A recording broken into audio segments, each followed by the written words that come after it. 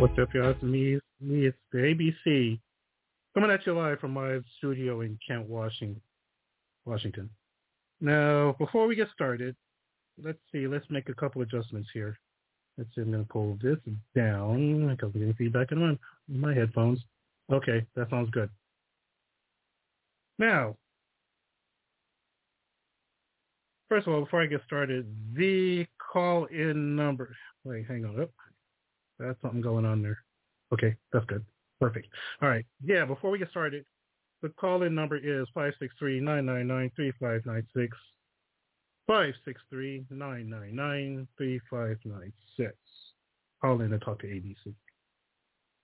You know, I need to start this show. I usually don't do this, but I need to start this show with an I told you so. I told you so. Now, I didn't put it on a Blog Talk Radio because, honestly, like last year I wasn't on Blog Talk Radio. I haven't been on Blog Talk Radio since I was back in California. Then I just recently came back to Blog Talk Radio. But I gotta put out this I told you so. Because if you follow me on Facebook, and if you follow me some amount of time, you know that last year when the whole special counsel thing was going on and they hired a special investigator to look into the whole Joe Biden, Hunter Biden deal thing. What I put out on Facebook, I said, look, I said, spoiler alert. That's exactly what I said. You can go back actually on my profile and see it. I left it up there last year. And I said, spoiler alert. Joe Biden, the DOJ is going to surgically remove Joe Biden from the Hunter Biden laptop thing. Then they're going to charge Hunter Biden with lesser crimes, allowing them both to go scot-free. I said that. I predicted that. And it came to pass. I told you my power of force. I put out on Facebook recently. I said it's clear when I got nothing on me when I posted that story. Because once again, I turned out to be absolutely correct. Well, how did I get that so right? Well, it's actually as simple as reading the tea leaves. You just have to know how these things go. You have to watch, because I've watched Washington. I've watched Washington for a long time, for the better part of about 2 decades now. Been watching Washington. I've been watching the way things go down in Washington. And if you studied the things that went on in Washington for about the last 25, 30 years, you saw where this was going as soon as they said that they were going to hire an investigator to look into the Hunter Biden thing at the same time that John Durham was doing his thing. So you kind of knew where that was going to go. But come on, look what happened. Now, there was this whole election thing that was wrought with problems, right? Allowing Joe Biden, one of the most unpopular candidates in history, to ascend into office. And then you had a bunch of wonky things going on. He turns over a lot of things. He wrecks the country. But if you notice, right? If you notice, everybody in Washington, Republicans and Democrats alike, are circled the wagons since Joe Biden was inaugurated. They circled the wagons around Joe Biden and Hunter too, to the point where they scourged Paul Joseph McIsaac or whatever his name is, the computer guy who had Hunter Biden's laptop. They dragged him all through the mud and ruined his life. They almost ruined Rudy Giuliani. They looked for everybody who had a copy of that laptop so they could confiscate it, right? What didn't they do? They didn't even look at the laptop, right? So you knew right away that the FBI wasn't even interested. You can kind of see where these things are going. Well, by the time they announced the special investigator, you knew that since the swamp had hired this guy, because remember, this same swamp was the same swamp that rolled out people in front of Donald Trump saying, this person's solid, this person's solid, this person's solid, and it turned out not to be. Look at Brett Kavanaugh. Look at, I won't say Amy Coney Barrett. Neil Gorsuch he's okay, actually. Amy Coney Barrett, yeah, marginal. Brett Kavanaugh, kind of a disaster. William Barr, they rolled him out in front of Donald Trump as a potential AG after Whitaker. And they said, hey, Attorney General Barr is great. No, he's literally not. He's a swamp donkey. He's in with the bushes. So there's that. All these people, right? Chris Christie. Oh yeah, Chris Christie is a great person ahead of different things in your administration, right? Chris Christie is an absolute disaster. So they rolled out all of these people in front of Donald Trump saying, yeah, this guy's solid, this guy's solid. They rolled out William Ray in front of Donald Trump saying, yeah, this guy's solid. He's a solid replacement for Jim Comey. No, he's not. He's a far left radical dog. So you understand where this is going. So when the swamp hired this guy, the special investigator who looked into the Joe Biden thing, you already know he was there to do some cover-ups, and cover-up they did. So, again, with all the things that the FBI covered, the things that the special investigator didn't look at, and now what happened last week? Last week, they offered him a plea deal, and they said, look, if you plead guilty to a gun charge and a couple of tax charges, you'll go scot-free, and that's what he did. So, once again, the swamp strikes again, and I told you, if you read the tea leaves, that you knew that this was going to happen. It wasn't a surprise. It wasn't a surprise to anybody who was paying attention. That's for sure. But I'm going to hit that in next week's episode, because next week's episode I'm going to dedicate to how the Democrats enjoy white privilege, and that's going to spider in actually to one thing I'm going to talk about this week, which is Uncle Tom and the Legend of the Black Conservative. But well, actually, no, it's going to tie into it'll tie into that, but it'll really tie into how the Democrats and inequality thing, because I think more important than how Democrats, both black and white Democrats, look at black conservatives, I think the bigger connection there is the fact that Democrats, not only do they enjoy a degree of white privilege that they openly decry, which makes no sense whatsoever, but they are responsible for some of the biggest instances of inequality and disparity anywhere in human history. And if you go back to the slavery days, the Democrats ran that. The Jim Crow days after Reconstruction, the Democrats ran that. All the way up to Lyndon Baines Johnson, all the way up to Bill Clinton, to Barack Obama, you're going to see that the inequality thing is like a Democrat mainstay. Even nowadays under Joe Biden, the inequality thing is a mainstay, and it's a staple of the Democrat movement and the Democrat Party. So I'm gonna talk about all of that next week. I'm also I'll pull another subject. So I usually talk about 2 subjects. That's what I'm gonna do.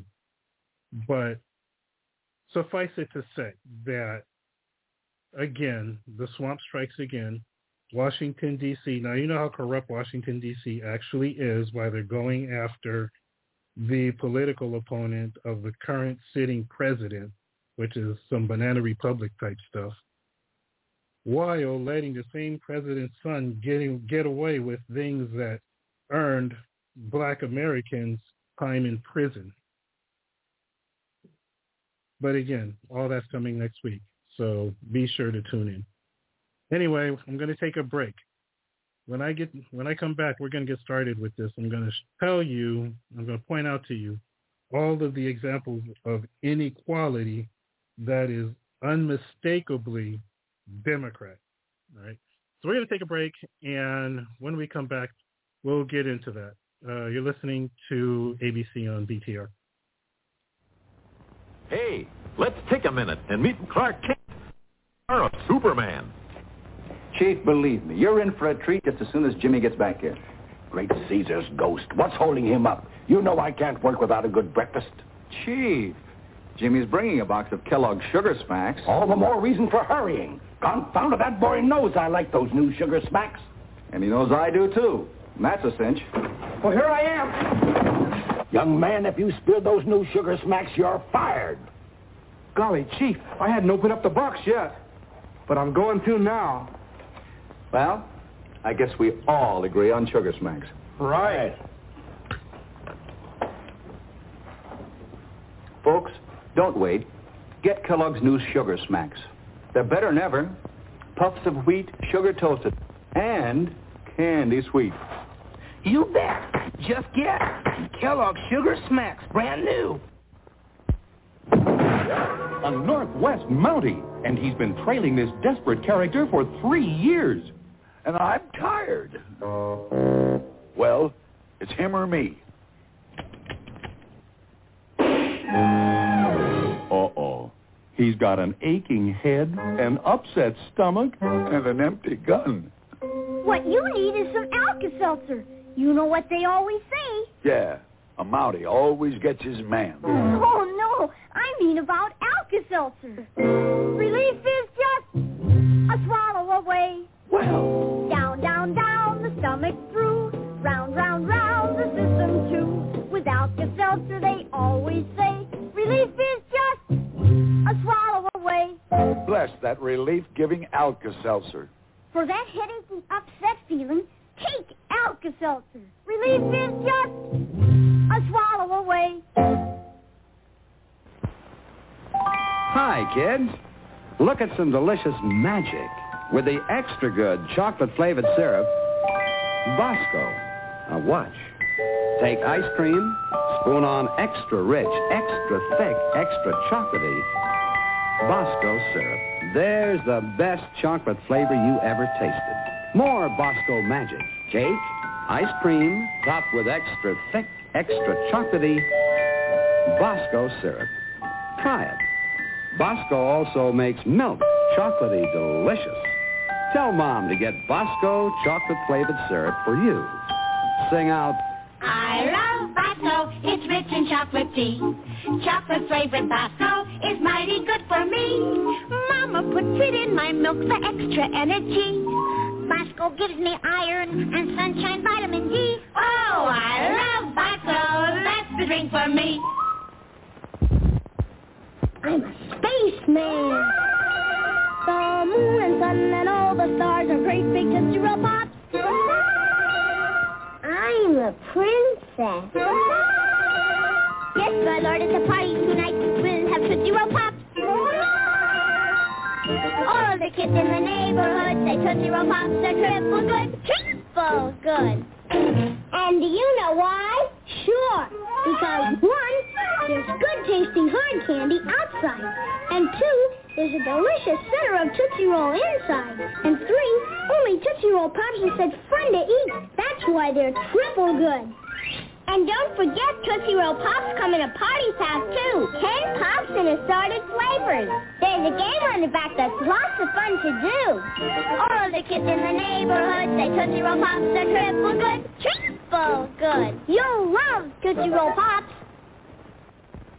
Hi, I'm Mike Wallace with a sensational shortening discovery for better baking and frying. It's Procter & Gamble's Golden Fluffo, the first all-new shortening in 40 years. It's rich. Its color is golden yellow. And what a pie it makes. Richer looking, better tasting, more appetizing. But let's hear what Mrs. Thelma Styra, Indiana State Fair baking champion, had to say about Fluffo. I love Fluffo. It makes such a golden brown pie. Oh, man, that's some apple pie. Well, Mr. Wallace, that's a prettier pie than I ever baked with plain white shortening. And look how flaky it is. This yellow Fluffo is such a short shortening. Makes pie crust so rich. Like cooking champions, get richer looking, better tasting, more appetizing results in everything you bake or fry. Get Golden Fluffo.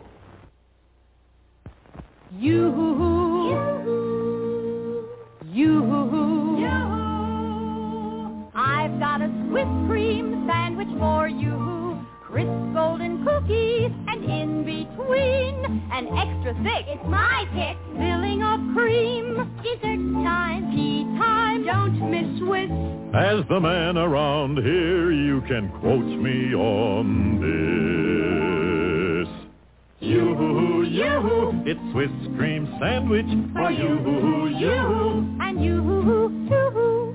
A truly different cream sandwich, Swiss cream sandwich, baked by Nabisco. The luscious, creamy fillings in a class by itself. No other like it. And these tempting vanilla cookies are so light, they melt in your mouth. Yoo-hoo, it's Swiss cream sandwich for you.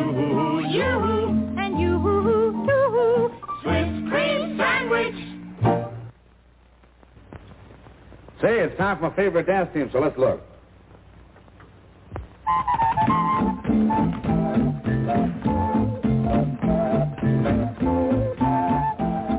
A box of matches and a pack of old gold cigarettes. That's all you need, my friend. And you're enjoying the smoothest, mildest, tastiest cigarette ever created.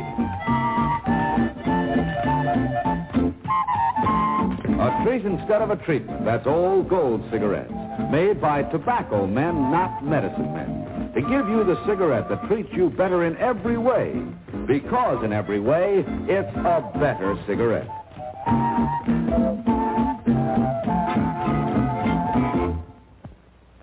Good, huh?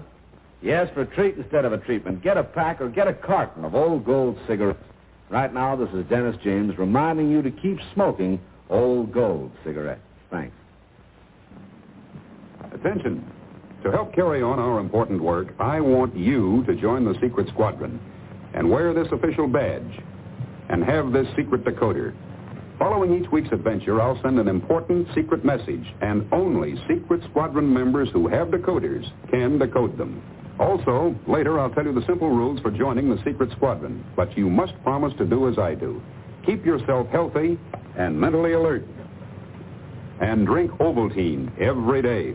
It's the official drink of the Secret Squadron. We Secret Squadron members know chocolate-flavored Ovaltine helps give us what we need for rocket power.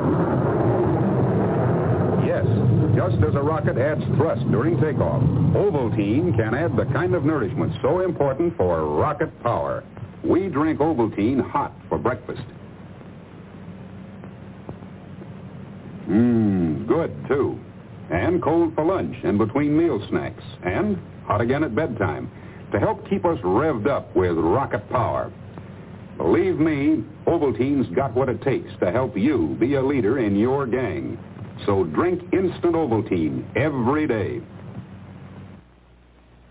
The Gemini space flights.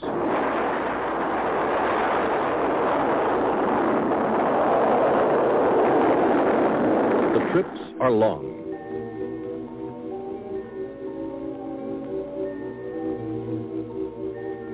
The training is hard, like this spacewalk practice. But the astronauts do some things you do. In space, they drank Tang. They mixed it like this in a zero-G pouch, because with no gravity, it would fly all over. You don't have that problem. You can mix it in a glass. Up there, they have to drink it carefully, this way.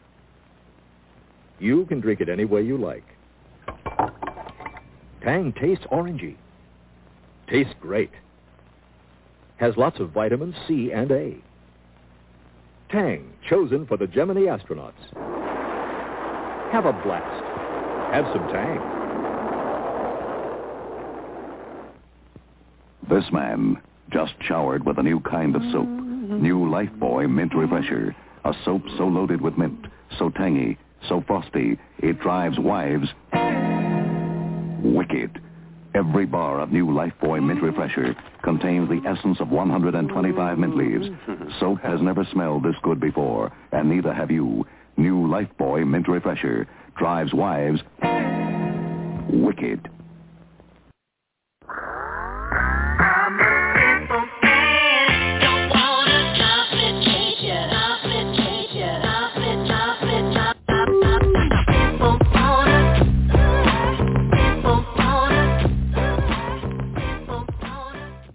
So the Democrats, one thing the Democrats like to say, right, is that, oh, we're the champion of the little guy. Oh, we look out for people's rights. Equity, diversity, equity, inclusion. That's us. And all this other Marxist BS, right? And the show was originally going to be about Marxism because, again, Democrats have this inextricable tie. They're like surgically attached to Marxism. Now, I found a article, and I'm not even going to get into it. I was going to do that show, but no, I changed it up a little bit for this. But there's an article out there. I may hit it next week. But they say, oh, Democrats have nothing to do with Marxism. Really? Okay, because you never heard of the Democratic Socialists of America. Anyway, I'm not getting too far into the weeds with that because that's next week's show. The Democrats like to say that they're for the little guy, right? They built their whole ideology around Marxist theory. Well, they recently built their ideology around Marxist theories, and again, diversity, equity, inclusion, critical race theory, rights for balkanized groups such as trans people, blacks, Hispanics, women, whatever. But what if I were to tell you, and, you know, at the end of the show, if you make it to the end of the show, I'm going to tell you something that nobody had any idea. Okay, nobody knew this. It flew under the radar, and it escaped everybody. But I picked it up, and I'm going to tell you. And I guarantee you it's something you did not know. I'm going to tell you at the end of the show. But what if I were to tell you that Democrats are actually the champions of inequality? Well, it's no secret that the Democrats were champions of racism and slavery. I mean, that's no secret. That's no secret out in the air. Now, what they will tell you is, well, there was a great switch. And I always counter with this, and they never have an answer for it. I say, okay, so when did this great switch happen? Did it happen when LBJ said he'll have niggers voting Democrat for 200 years? Is that what it happened? Did it happen when Bill Clinton signed the legislation that sent the most black people to prison? Did it happen when Joe Biden ran around comparing black people to roaches and saying that Barack Obama was the first clean African-American, well-spoken that he ever met? I mean, somebody tell me when.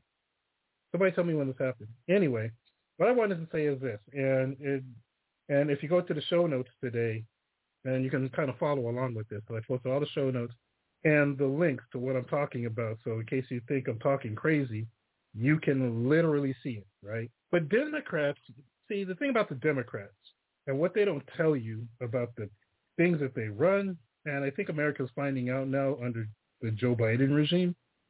But what's happening under the Joe Biden regime has been happening in Democrat cities for as long as I can remember, right? First of all, let's start with the high crime rates in Democrat cities.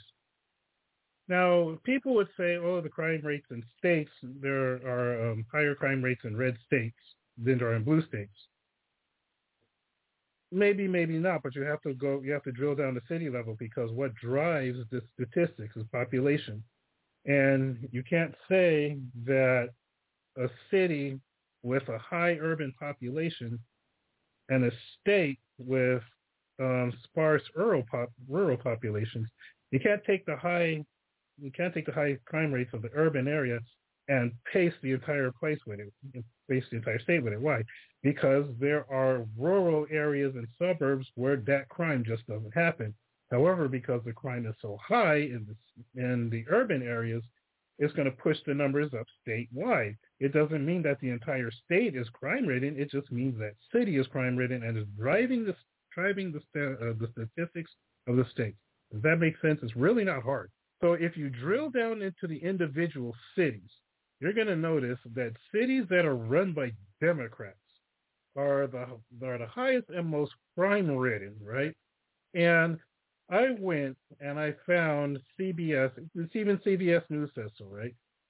So this here article, and I'll just go through because it's the top, 10 cities or something like that for crime rate. And let me just go through the cities, and you'll see what I'm talking about. And this is from, let's see when this is from. I think it was from 2021, I think. It's the top 50, not the top 10, the top 50. I'm just going through it's from 2020. This is the top 50 most dangerous cities in America, and I'm not going to go through all 50. But I'm just going to go through the top 10, and you'll see what they all have in common. I may go through the top 15 just to prove my point. But the top 10. Number 1, Detroit, Michigan, right? This is as of 2020. Number 1 is Detroit, Michigan, right? And I think either East St. Louis or Memphis might have taken over that. But yeah, number 1, Detroit, Michigan. Number 2, St. Louis, Missouri. Number 3, Memphis, Tennessee. Number 4, Baltimore, Maryland. Number 5, Springfield, Missouri. Number 6, tied for number 6 actually, is Little Rock, Arkansas, and Cleveland, Ohio. Number 8, Stockton, California. Number 9, Albuquerque, New Mexico. And number 10, Milwaukee, Wisconsin. And just to keep this keep this ball rolling, 11, San Bernardino, 12, Oakland, 13, Anchorage, 14, Rockford, Illinois, and then 15, New Orleans, Louisiana. What do 14 of those 15 cities have in common? With the exception, I believe, Anchorage, Alaska. They're ran by Democrats, and they grace the top 15 most dangerous cities as far as crime is concerned. Now, again, this even CBS saying so, like, you can't say confirmation bias because this is CBS reporting this. It's amazing how Democrats have swept this under the rug, but I guess in as much as most of it's being driven by black-on-black crime, which I'm going to talk about later, it is what it is. But how is it that the Democrats say that they're all for diversity, equity, and inclusion, and they're running the top 15 most dangerous cities in America? You know what? Let's go beyond that. Let's go, 13, 14, 15, 16, Wichita, 17, Lansing, 18, Nashville, 19, Houston, and then 20, Chattanooga. 2 more Republican cities there. So, again, we have all of this crime going on in Democrat cities. And then when you look at things like what happened in 2020 with all of the BLM riots that were going on in these Democrat-led cities like Seattle and Portland and Minneapolis and Pittsburgh and Los Angeles and Pittsburgh, Philadelphia, Philly, and Pittsburgh too. But Philly and LA and all these other Democrat cities that allowed this BS, that allowed this garbage to go on.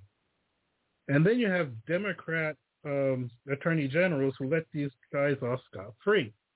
Now, I'm going to talk about that again when I talk about Democrats and white privilege, because we have Antifa who are widely shielded. Again, 98% white. They're widely shielded from the fact that they've killed black people. They're white people that kill black people, and are widely shielded. Whereas you have other white people that kill black people, and they get life in prison. I'm going to talk about that when I talk about white privilege next week. Now, that aside,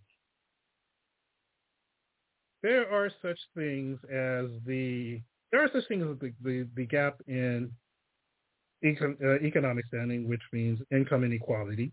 And there are gaps in educational achievement. And what's the biggest thing? What are the 2 biggest things that really Americans are concerned about? They're concerned about their money, and they're concerned about the education. Now, when you look at the money situation, and they say, "Oh, the U.S. capitalism must die because the U.S. has the biggest is the biggest place for wealth inequality and income inequality," but what they fail to do, they look at the big picture, but they don't drill down into the specifics. When they drill down into the specifics, you're going to see something like what I see now. Now, I went to Statista, right? Now, Statista, again, it's not a bastion of conservative statistic taking, conservative thought. It's mostly politically neutral. It just puts out the statistics the way they are, the way it was ran. Now, I pulled up the household income inequality for the nation, right, for the United States. And I found the United States income inequality for 2021 by state. And I was surprised to find this. Well, I wasn't even surprised. Can't even say I was surprised. That's like hyperbole. But I look, and what I'm going to do is when I say this, it's going to be, I'm going to go from 0.54. Now, understand what it is I'm talking about. The Gini coefficient, and I'm not going to go too far into the weeds with this because the mechanics of it really kind of don't matter. What the important thing is that the higher the Gini coefficient, the bigger the income inequality gap is between blacks and whites, right? So what I'm going to do is I'm going to go over the raw numbers for the Gini coefficients for the different areas of the United States. And I'm going to go from 0.54 down to about a bunch at 0.49. and a couple at 0.48. So what I'm going to do is I'm going to go from 0.54 to 0.4, and the last one is 0.49. Now, you have to understand that there's one area at 0.54, one at 0.53. There's one at 0.51. Let's see, 1, 2 at 0.5, 1, 2, 3, 4, 5, 6 at 0.49, right? That are tied. So who leads the league? Well, Puerto Rico actually leads the league in income inequality at 0.54. What's next? The District of Columbia at 0.53. What do those two areas have in common? They're ran by Democrats. New York, ran by Democrats, 0.51. Louisiana is actually a red state. They just turned red. They're 0.5. Connecticut, that's deep blue, 0.5. California, deep blue, 0.49. Massachusetts, deep blue, 0.49. Florida, deep red, 0.49. New Mexico, deep blue, 0.49. West Virginia, purple, 0.49. New Jersey, deep blue, 0.49. So you see all these blue areas that are leading the league.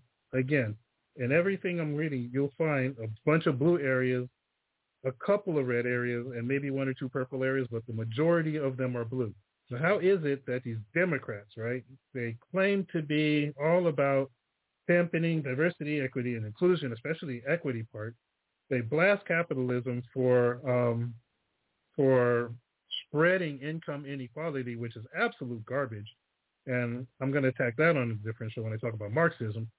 But again, they say that capitalism is responsible for the biggest income inequality gap. They blame capitalism. But if it's capitalism's fault, then why aren't there more red states in the higher end of what's it called? You would think that the distribution would be a little more equal among the top 10 or so, top 5 to top 10. You think the distribution between red and blue states would be more equal if it was capitalism and not just political ideology. But the Democrats don't say that. They always blame capitalism, and they never, ever blame their own policies, when their own policies, as proven here, is responsible for all of this income inequality. But putting aside, well, no, let's go a little further. Because remember I say, you can talk about states all day long, but remember when you talk about states, you have to look at the individual cities. Why? Because the populations of individual cities will drive the statistics of the entire state. And it's really not fair to say that this state has this much of this as a whole. You got to look at the individual cities and areas and find out where the problem areas are.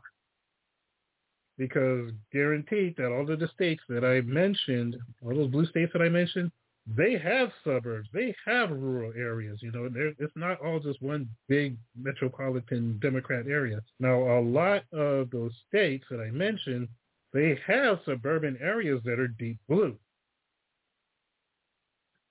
But the population matters. The population number matters. And when you have a centralized population anywhere, you have to look at the statistics and how that factors into driving the statistics of the state.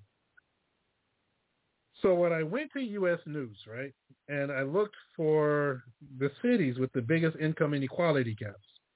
Remember when I said Puerto Rico is number one? Well, San Juan, Puerto Rico is actually number one, 0.59 on the Gini index. So San Juan drives the entire bus when it comes to income inequality. San Juan is deep blue. And San Juan, Puerto Rico itself is deep blue. San Juan is deep blue, and is deep blue to the point where the Democrats actually want to make Puerto Rico a state so they have two more Democratic senators. That's how bad the situation is there. Now, number 2 in city with inequality, Atlanta, Georgia. Atlanta, Georgia is driving the bus in Georgia with a Gini index of 0.57. Number 3. Now, remember how I said Florida is a red state? Now, people would say, well, that just proves that there's income inequality. The Republicans are responsible for income inequality, too. Because number 3, ringing in, is Miami, Florida, with a Gini index of 0.5674. Miami, Florida is a Democrat-run city. There's a Democrat in office, in the mayor's office right this minute. They've had a Democrat mayor in that office for my recent memory. But yeah, so Miami, Florida is always, that's the least that I remember, it's been blue. Number 4, New Orleans, Louisiana, with a Gini of 0.56. Number 5, New York, 0.54. Number 6, Cleveland, 0.54. Number 7, Cincinnati, Ohio, 0.5432. So I'm looking at New York at 0.5469, Cleveland, 0.5467, Cincinnati, 0.5432, Dallas, 0.5341, Tampa, Florida, 0.5339, and Chicago, Illinois, 0.5335. So you have all of these blue areas. I think Tampa might be red. I'm not sure.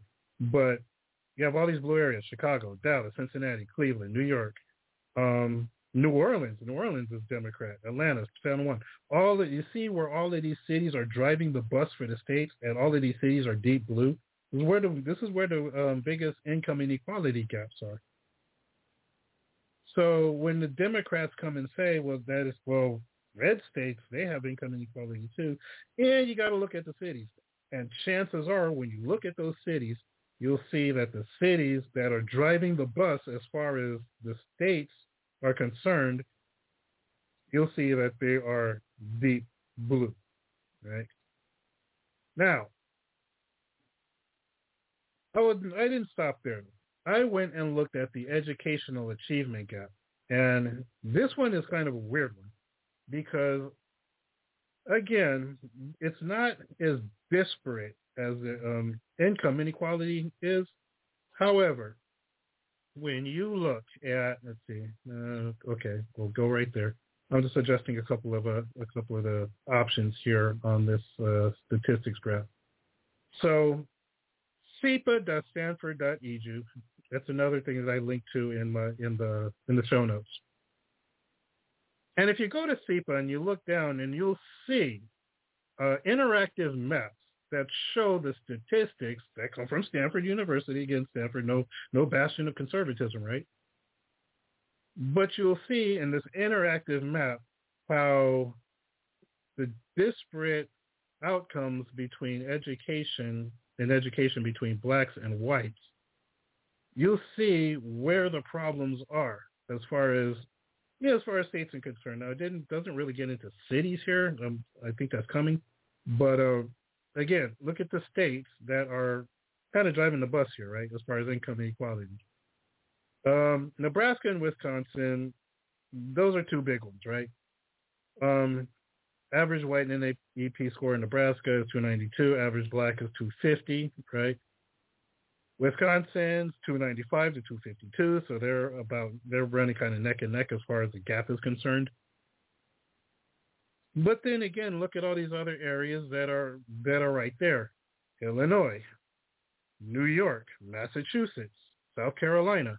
Now we have a few of the southern red states like Alabama, Mississippi, and Arkansas, which Arkansas I think is more purple than anything. But definitely Alabama and Mississippi, they're Republican areas. But again, got to drill down to the cities. But again, Nebraska, got to look at Lincoln. Wisconsin, got to look at places like Milwaukee and Madison. New York, you got to look at New York City and Buffalo and Rochester and those areas. But when you look at this, you'll see where these states are lining up. Wyoming, another big one, because again, there are just way more whites in Wyoming than there are blacks. California is a real huge one. Average white NAEP score 291. Average black is 257. So you see where the educational achievement gap is there. Now, when I took a look at the statistics as far as achievement by socioeconomic disparity, the socioeconomic disparity measure of unemployment, well then, Washington, D.C., that really jumped out. Like that, nobody even touches D.C. as far as the education gap among poor and rich. Nobody even comes close. And then when you drop way over to the left, you'll come to places like Minnesota, New Jersey, Nebraska, Wisconsin, Connecticut. Here are all these blue areas except for Nebraska, but Wisconsin's blue, Connecticut's blue, Illinois is blue, Michigan's blue, Colorado's blue. So all it is, there's a little cluster of blue areas, and then you have the middle of the road people where most of the country is, and then you have the low end, which is like Idaho, Montana, red, Hawaii, which is blue, Alaska's red, Utah's red. You get this? Vermont's blue, Wyoming red, West Virginia purple, New Hampshire I think is blue. There's a couple people. There's only like 2 people in the lobster that live in New Hampshire anyway. Kentucky's red, so you have all these red at the back. You have all these blue. You have the middle of the road. You have all these blue areas that separated themselves to the front of the pack, and then you have Washington, D.C. driving the bus. If you go to sepa.stanford.edu, you'll see that. So again, tell me how Democrats are champions of the little guy, champions of education, champions of this, champions of that. They're running the system, they're running the school boards, and this is the result. A wide disparity in blue areas between black achievement and white achievement, yet Democrats say they're the champions of diversity, equity, and inclusion. That's always kind of weird to me. I'm going to take a break. And when I come back, we're going to get into this Uncle Tom thing because I saw the movie Uncle Tom by Larry Elder. And I can understand why a lot of black liberals hate it. Just hate that movie because it tells the truth. So what I'm going to do, I'm not going to talk about the movie, but what I'm going to talk about is some things that happened, and I'm going to tie it into. I'm just going to make some connections. All right. So what I'm going to do is I'm going to take a break, and then when we come back, that's what we get into. The phone lines are going to be open for those of you who are listening live. But if you're recorded and you have a comment about any of this, leave it down. If you're on Facebook, I believe you can leave your Facebook comment on this show in the comment section. So if that's your thing, that's your thing. Listen to it. Leave your comment. Let me know what you think. I'm going to take a break. When we come back, we're getting into the whole Uncle Tom thing. You're listening to ABC on BTR. Hey, let's take a minute and meet Clark Kent, or a Superman. Chief, believe me, you're in for a treat just as soon as Jimmy gets back here. Great Caesar's ghost. What's holding him up? You know I can't work without a good breakfast. Chief, Jimmy's bringing a box of Kellogg's Sugar Smacks. All the more reason for hurrying. Confound it, that boy knows I like those new Sugar Smacks. And he knows I do, too. And that's a cinch. Well, here I am. Young man, if you spill those new Sugar Smacks, you're fired. Golly, Chief, I hadn't opened up the box yet. But I'm going to now. Well, I guess we all agree on Sugar Smacks. Right. Folks, don't wait. Get Kellogg's new Sugar Smacks. They're better than ever. Puffs of wheat, sugar toasted, and candy sweet. You bet. Just get Kellogg's Sugar Smacks, brand new. A Northwest Mountie, and he's been trailing this desperate character for 3 years. And I'm tired. Well, it's him or me. Uh-oh. He's got an aching head, an upset stomach, and an empty gun. What you need is some Alka-Seltzer. You know what they always say. Yeah, a Mountie always gets his man. Oh, no, I mean about Alka-Seltzer. Relief is just a swallow away. Well. Down, down, down, the stomach through. Round, round, round, the system too. With Alka-Seltzer, they always say, relief is just a swallow away. Bless that relief-giving Alka-Seltzer. For that headache and upset feeling, take Alka-Seltzer. Relief is just a swallow away. Hi, kids. Look at some delicious magic with the extra good chocolate-flavored syrup, Bosco. Now watch. Take ice cream, spoon on extra rich, extra thick, extra chocolatey Bosco syrup. There's the best chocolate flavor you ever tasted. More Bosco magic.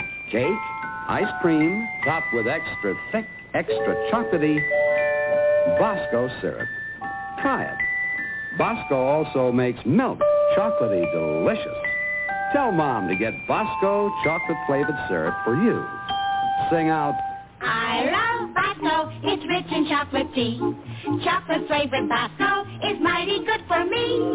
Mama puts it in my milk for extra energy. Bosco gives me iron and sunshine vitamin D. Oh, I love Bosco, that's the drink for me. I'm a spaceman. The moon and sun and all the stars are great big Tootsie Roll Pops. I'm a princess. Yes, my lord, it's a party tonight. We'll have Tootsie Roll Pops. All the kids in the neighborhood say Tootsie Roll Pops are triple good. Triple good. And do you know why? Sure. Because 1, there's good-tasting hard candy outside. And 2, there's a delicious center of Tootsie Roll inside. And 3, only Tootsie Roll Pops are such fun to eat. That's why they're triple good. And don't forget, Tootsie Roll Pops come in a party pack, too. 10 pops in assorted flavors. There's a game on the back that's lots of fun to do. All the kids in the neighborhood say Tootsie Roll Pops are triple good. Triple good. You'll love Tootsie Roll Pops. Hi, I'm Mike Wallace with a sensational shortening discovery for better baking and frying. It's Procter & Gamble's Golden Fluffo, the first all-new shortening in 40 years. It's rich. Its color is golden yellow. And what a pie it makes. Richer looking, better tasting, more appetizing. But let's hear what Mrs. Thelma Styra, Indiana State Fair baking champion, had to say about Fluffo. I love Fluffo. It makes such a golden brown pie. Oh, man, that's some apple pie. Well, Mr. Wallace, that's a prettier pie than I ever baked with plain white shortening. And look how flaky it is. This yellow Fluffo is such a short shortening. Makes pie crust so rich. Like cooking champions, get richer looking, better tasting, more appetizing results in everything you bake or fry. Get Golden Fluffo.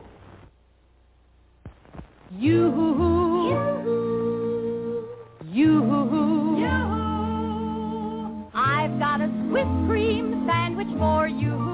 Crisp golden cookies, and in between, an extra thick, it's my pick, filling of cream. Dessert time, tea time, don't miss Swiss. As the man around here, you can quote me on this. Yoo-hoo, it's Swiss cream sandwich for you, and you too. A truly different cream sandwich, Swiss cream sandwich, baked by Nabisco. The luscious, creamy fillings in a class by itself. No other like it. And these tempting vanilla cookies are so light, they melt in your mouth. Yoo-hoo, it's Swiss cream sandwich for you, and you too. Swiss cream sandwich. Say, it's time for my favorite dance team, so let's look.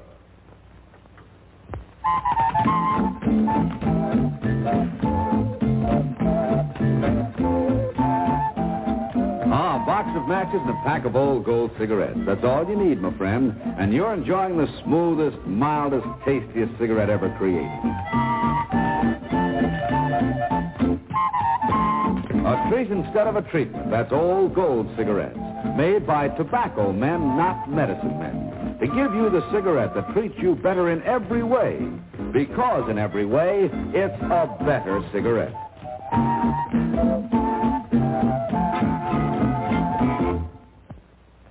Good, huh? Yes, for a treat instead of a treatment. Get a pack or get a carton of old gold cigarettes. Right now, this is Dennis James reminding you to keep smoking old gold cigarettes. Thanks. Attention. To help carry on our important work, I want you to join the secret squadron and wear this official badge. and have this secret decoder.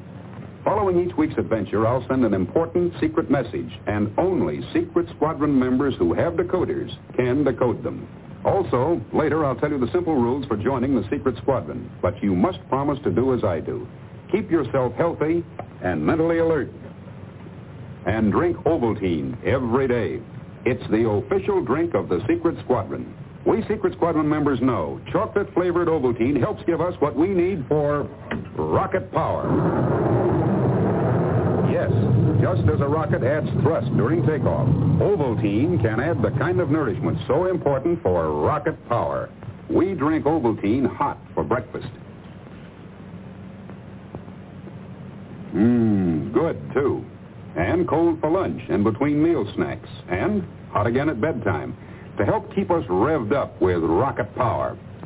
Believe me, Ovaltine's got what it takes to help you be a leader in your gang. So drink instant Ovaltine every day. The Gemini space flights.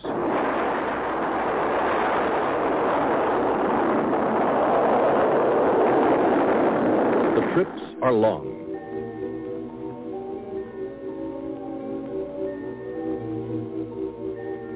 The training is hard, like this spacewalk practice. But the astronauts do some things you do. In space, they drank Tang. They mixed it like this in a zero-G pouch, because with no gravity, it would fly all over. You don't have that problem. You can mix it in a glass. Up there, they have to drink it carefully, this way. You can drink it any way you like. Tang tastes orangey. Tastes great. Has lots of vitamins C and A. Tang, chosen for the Gemini astronauts. Have a blast. Have some Tang. This man just showered with a new kind of soap. New Lifebuoy Mint Refresher. A soap so loaded with mint, so tangy, so frosty, it drives wives wicked.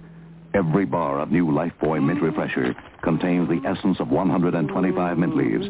Soap has never smelled this good before, and neither have you. New Lifebuoy Mint Refresher drives wives wicked.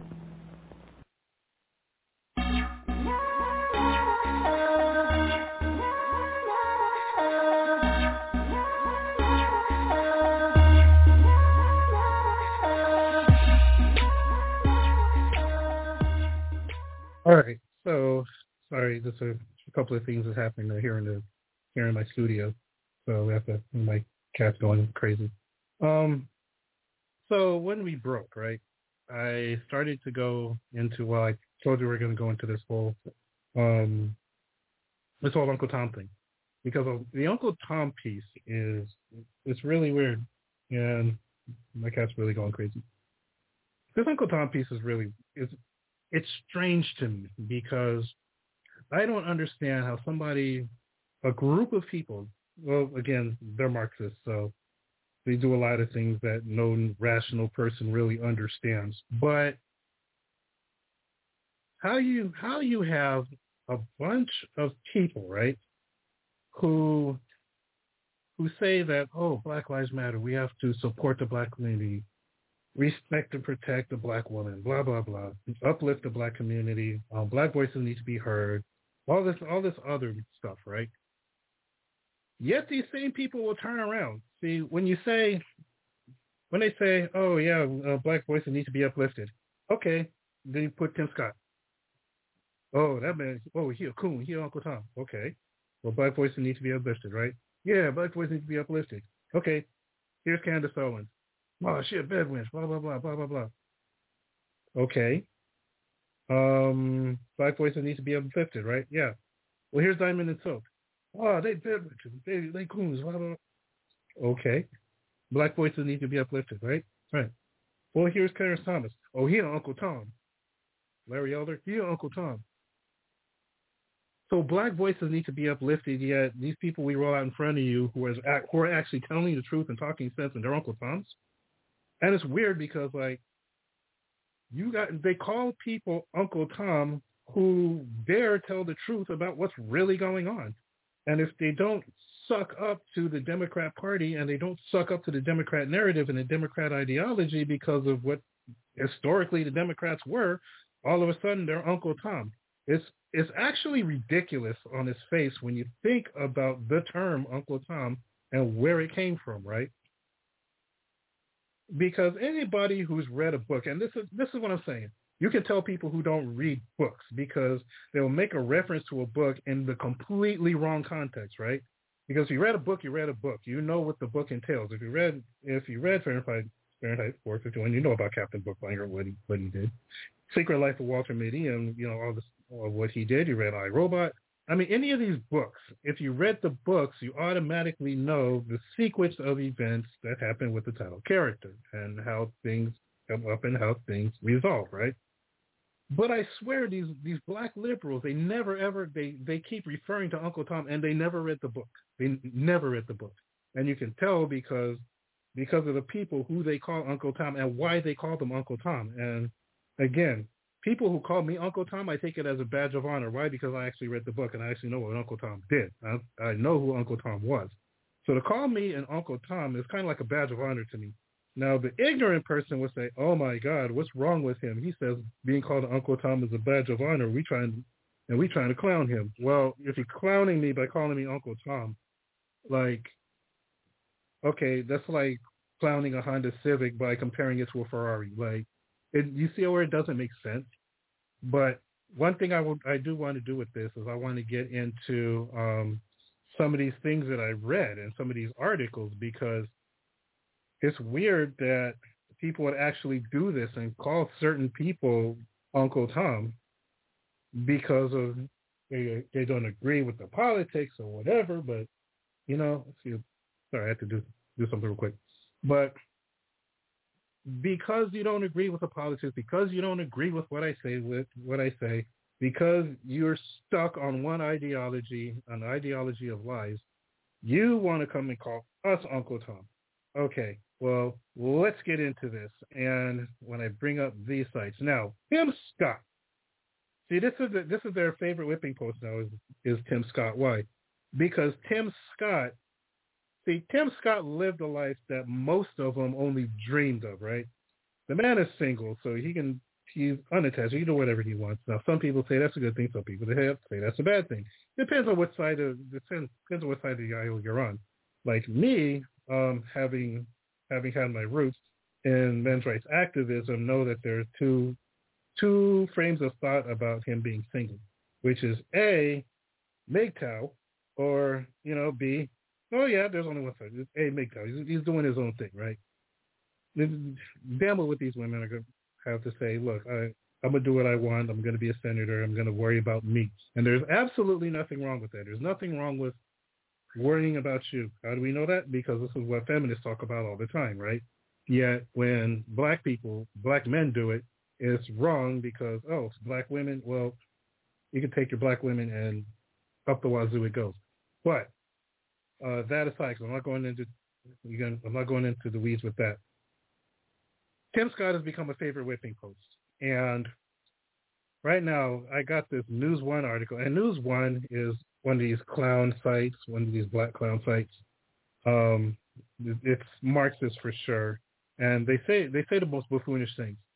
But this guy, his name is Zach Lindley, right? Zach Lindley. He's still using his slave name and he's going to denigrate black people. But again, I'm going to read some of this, and you're going to understand the mindset that goes into the Marxists when they try to frame a black conservative into some sort of a reference point.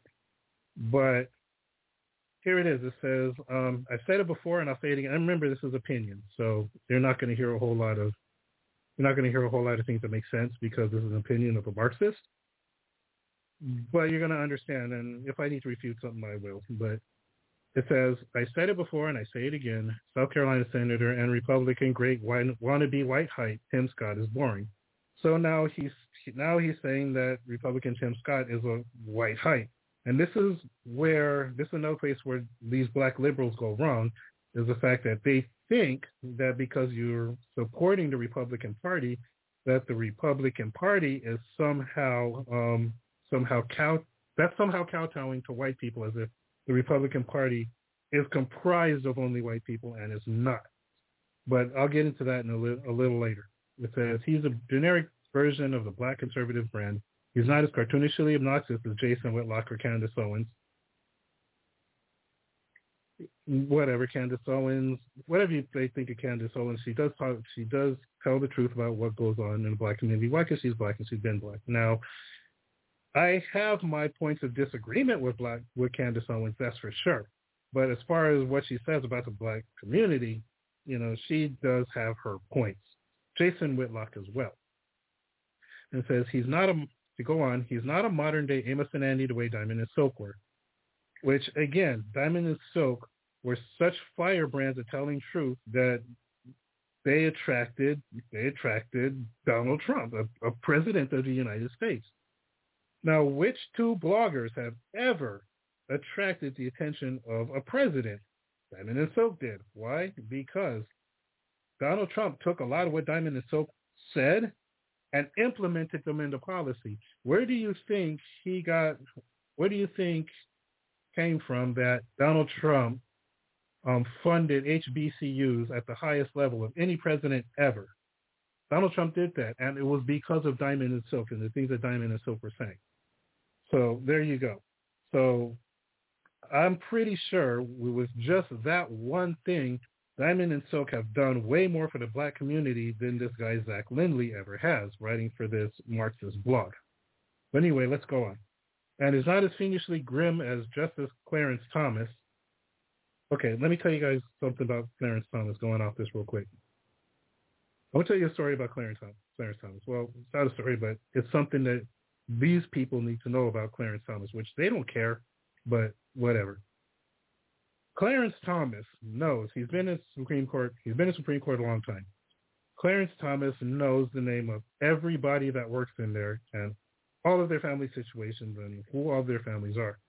And it's not beyond Clarence Thomas to come into work, look at one of maybe the interns or the assistants or something, call them, greet them by name, say good morning by name, good morning, Katie, whatever, and say, hey, I heard your husband was in the hospital. How's he doing? Hey, I heard your cat died. I'm so sorry.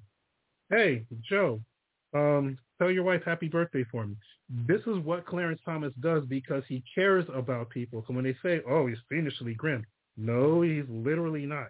He is one of the most caring people, not to mention he is one of the greatest justices in the history of America. He's one of the most caring people there in the Supreme Court. And people they're literally amazed at his ability to remember names and faces and details of people and actually care about them along those lines. So there you go. And it says, but going on, he's not as fiendishly grim as Justice Clarence Thomas or even as comically ignorant as Herschel Walker, which is funny because Raphael Warnock defeated Herschel Walker, right? And you say Herschel Walker is comically ignorant, but Herschel Walker got beaten by a black pastor who advocates abortion. I'm going to let that roll around in your brain a little bit. So Herschel Walker is comically ignorant, but he was defeated by a black pastor, a black Christian pastor, who is a staunch advocate of abortion. Going on. Tim Scott is milked out of a presidential candidate who appears to be aware that as a black conservative, his value to MAGA America lies in his unwavering will to repeat as often as possible that America is not a racist country, which it literally isn't. But I'll talk about that in a minute. It appears to be about 90% of his platform as he argues this dead white nationalist horse of a non-argument with the most generic bargain basement white conservative talking points one could think of, which is kind of a word salad. But what he's basically saying is that because he believes that America is a racist country, which it literally isn't, and I'm gonna tell you why in a little bit. But because he believes that America is a racist country, that anybody who says America is not a racist country is a white nationalist, and that the fact that people say that America is not a racist country because he believes it's what white nationalists say, that it's a dead horse of a trope. It's a dead horse of a talking point. It's a moot point, which is not. America is not a racist country, and I had a debate last year at Covington Days with the chair of the 47th Legislative District Democrats. And what I put to her, she had no answer for. She had no comeback for. And I said, America cannot be a racist country. Why? Because there's no country that can be racist. No country is racist. All the country is land and water and trees and stuff, right? And borders. That's what it is. Now, are individual people in a country racist? Yes. Can the majority of a population in a country be racist? Yes. Look at China, right? However, to say that China is a racist country is a misnomer because China is just a country. It's just a land with borders and trees and dirt and water. But yes, there can be racist people in this country, which means America truly is not a racist country. Now, when we talk about individual racism, yes. When we talk about systemic racism, right? That's where we get into sketchy territory. I don't see systemic racism. And when somebody says systemic racism, well, I'll get into that in another show. But suffice it to say that anything I question people who say that there's systemic racism, I ask them certain questions that they just cannot answer. So I'm not convinced that systemic racism is rampant, but I'm going to get into that in a different show. But moving on. On Monday, Scott made an appearance on The View, with Bennie and Whoopi Goldberg. So he's talking what happened on The View. But it's amazing that because Tim Scott says that America is not a racist country, which is literally not. They have racist people in it, but the country itself is not racist, that somehow he's kowtowing to white supremacists. And that one is funny because white supremacy is a thing of the left. I do believe I talked about that last week. I talked about the cult of the left. Well, white supremacy is completely a leftist thing. It didn't start with the Democrats, with the old Dixiecrats and the Ku Klux Klan and slavery, but definitely those Methodists, because everybody says, oh, they're conservative, they were religious, they were Methodists. And if you read the talking point of the Methodists, you can see how it is they advocated for slavery and why they thought the way they thought about people. Just go to the website of the Methodists and read that, and you will understand. Provided you're not a liberal and you can actually read. But again, go and see that. But yes, the old Dixiecrats, Methodists, religious, still racist as hell, still Democrats. Ku Klux Klan, terrorist arm of the Democrat Party. Jim Crow, upheld by Democrats. Great Switch, no, there's only like maybe one or two senators that actually changed parties. What happened was, again, they say, oh, well, they played into the Republicans. What's it called? The reason why the Republicans took the South is because Republicans adopted that Southern strategy to play to the white racists. And then I always ask them this: well, if that's true, then how come the Republicans didn't uphold Jim Crow policy in the South in 1972, especially, with Lyndon Johnson and Richard Nixon coming into office? Like, seriously? But again, you have a bunch of things that just don't make sense. Anyway, this next one, it says, it's another opinion. Dustin J. Siebert, again, a Negro who loves to talk about Uncle Tom's but still uses a slave name. It says, Tim Scott and the embarrassing black conservatives who ignore racism. So obviously, with these, see, the thinking of this Negro, right, of this liberal Negro, the thinking is, if you don't see racism underneath every rock and every stone, because again, remember, America is racist, the country, the land, the water, the trees, the plot of land where the border lies, that's racist, right? So if you don't pick up a rock and see racism under it, then you're a coon. You're an Uncle Tom, right? This is what this guy's saying. But let's see. Senator Tim Scott hopped in the 2024 presidential race Monday with a campaign speech in his hometown, North Charleston, South Carolina. Scott employed language similar to every black evangelical politician: victimhood or victory. I choose freedom, hope, and opportunity. I disrupt their narrative. And he absolutely should. But going on. In his most attention-grabbing comment, Scott diminished the existence of racism. Actually, he did not. What he said was the country is not racist. But he knows that there are individual people in this country who are racist. Yeah, that's the difference. But this guy, in an effort to strawman what Tim Scott is saying, he just says, oh, Scott diminished the existence of racism, which he absolutely did not. Anyway, it goes on. In this quote, it says, for those of you who wonder if America is a racist country, take a look at how all of God's people come together, because unconditional love binds hearts together, which is funny because when the liberals say that under the false guise of Marxism, they will say, oh, yeah, we all need to be one, which is why the rainbow flag is a thing. But again, when liberals say that, it's okay. When Tim Scott says it, he's a coon. It says, we're not defined by the color of our skin. We're defined by the content of our character. Remember, Martin Luther King said that, and liberals go crazy over him, right? Why is it that when Tim Scott says it, then all of a sudden it's a problem? Scott doubled down on his inherently flawed idea. So basically, the things that the left says are flawed ideas according to him, according to this Negro, this what's his name, Dustin Siebert. It says, Scott doubled down his inherently flawed ideas, I guess, on Monday's episode of The View. So we're talking about View again. So, whatever. Disney indoctrinating children, which actually they absolutely are. Most sensible black folks see through this bullshit like a Ziploc bag. For the woefully uninitiated, however, I'll put the snark on hold just for a sec. Oh, please do. Racism is forever. And it's everywhere, including America. That no one is dragging black folks by their noose necks behind moving cars in the open anymore doesn't suggest it's completely non-existent in all its forms. Again, this guy misses the plane. Yes, racism is here. Yes, racism is forever. I will stipulate it. I would actually concede that point to him. However, what he's saying makes no sense when he says that no one is dragging black folks by their noose necks. Okay, that's not happening.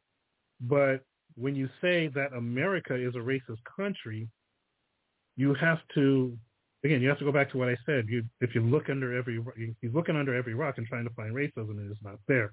Now, are individual people racist? Yes, but that doesn't prove that that America is somehow racist. Or even if 75% of the people in America is racist, doesn't mean America is racist. Why? Because America is just land. It's land and dirt and water and rocks and trees and stuff. So again, anyway, keep moving. Look no further than 2016 election of Donald Trump, which galvanized the Tiki Torch protesters. Okay, first of all, Donald Trump did not galvanize the Tiki Torch protesters. What galvanized, this is how much this Negro knows. The Tiki Torch protesters were not galvanized by Donald Trump. What they were galvanized by were the removal of Confederate statues. Again, that the fact that those guys, who they call white supremacists, were galvanized by the removal of Confederate statues, which Confederates were overwhelmingly Democrat. In fact, they're all Democrats. Means that the white supremacists supported the Democrats of that day. So he conveniently ignores that point. Next, you want to talk about the Tiki Torch protesters and the U.S. Capitol insurrectionists and completely ignore all the Democrat cities that were destroyed by leftists during the 2020 riots. But I don't expect him to talk about this because he's talking about black conservatives, so he's not going to turn the mirror around on his own people. But here we are. Let's see. Galvanize the Tiki Torch protesters and the U.S. Capitol insurrectionists to say all the quiet parts very loudly in a manner I haven't seen before in my life. Which you need to step out of the black neighborhood, get away from the TVs, and you're going to see something different. But whatever. Moving to the next paragraph. Yet Scott is just one of several charisma-free, cookie-cutter conservatives, house Negroes. He wants to talk about propagating the notion that black folks bucking up and letting go of that pesky racism issue that apparently hasn't. This is one of those guys who believes that in order to rep the black neighborhood, you have to submit yourself to the fact that you're never going to earn anything or never going to make anything of yourself because you will always be subject to the whims and the powers of the white majority. And that's not true. First of all, white supremacy, the white supremacist is an absolute minority in this country. As a matter of fact, they have really zero real powers besides tiki torches. I mean, what do you got? Where's the Klan nowadays, right? They're not holding, I mean, they hold rallies, but they're not as big as they used to be. You'll have maybe 15, 20 people at a Klan rally. So whereas there used to be hundreds of people at a Klan rally, now you'll be lucky to muster up even 20. I came from Fontana, which they called it Fontana because one of the Grand Wizards of Ku Klux Klan had a house up in Devore, which is just on the northern border of Fontana. So there used to be Klansmen that live around there, but even at the Klan rallies up there, they would muster 10 to 15 people.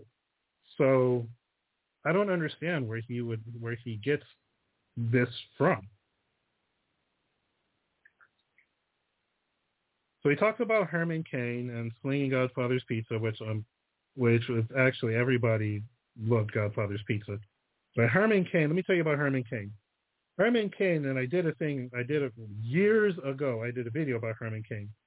And people called Herman Cain and Uncle Tom. Why? Because Herman Cain was pro-life. He was religious and he was pro-life.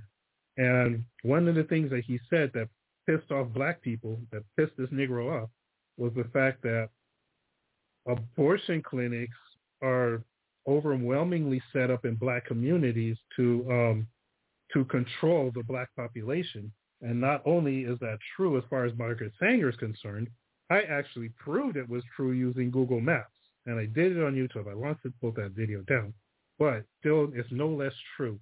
You can go to Google Maps, put in abortion clinics, and look through black neighborhoods and white, predominantly black and predominantly white neighborhoods, and see the disproportionate numbers of abortion clinics in each neighborhood. You can do that right now. This Negro doesn't do that. So he blindly takes what he's given. So he talks about Larry Elder running for governor and all this stuff. He didn't see, and it says these morons have one thing in common. When it's time to get elected, the white Republicans they court to drop them like used napkins, and the Democrat they challenge ultimately gets to office. Not really. See, first of all, he's calling these people morons, but this is the guy that's writing for Huffington Post.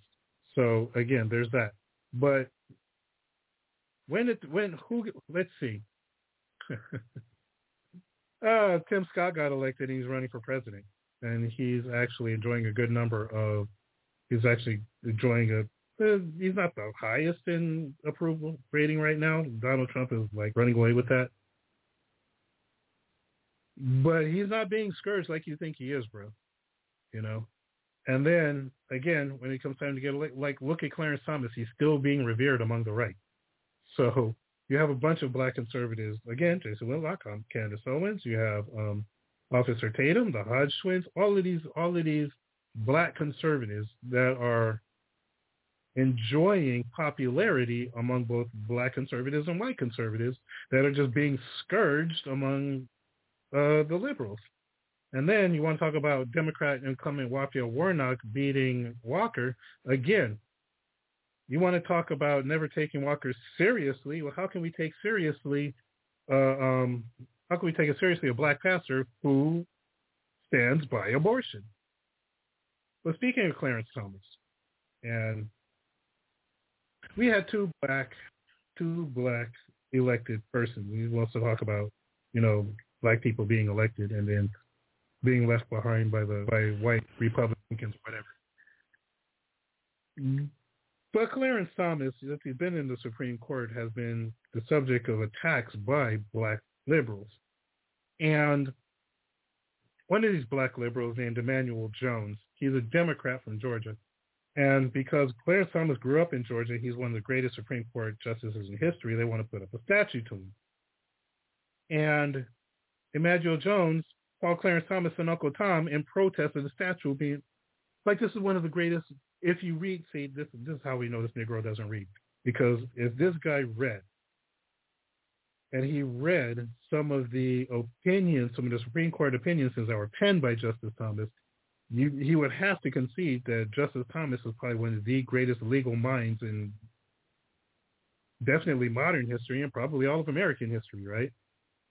But this guy doesn't see that. All this guy sees is, well, this guy's against abortion, which I don't know what it is about black people that they love about abortion so much, because abortion is actually championed by a known white supremacist named Margaret Sanger, who didn't like black people.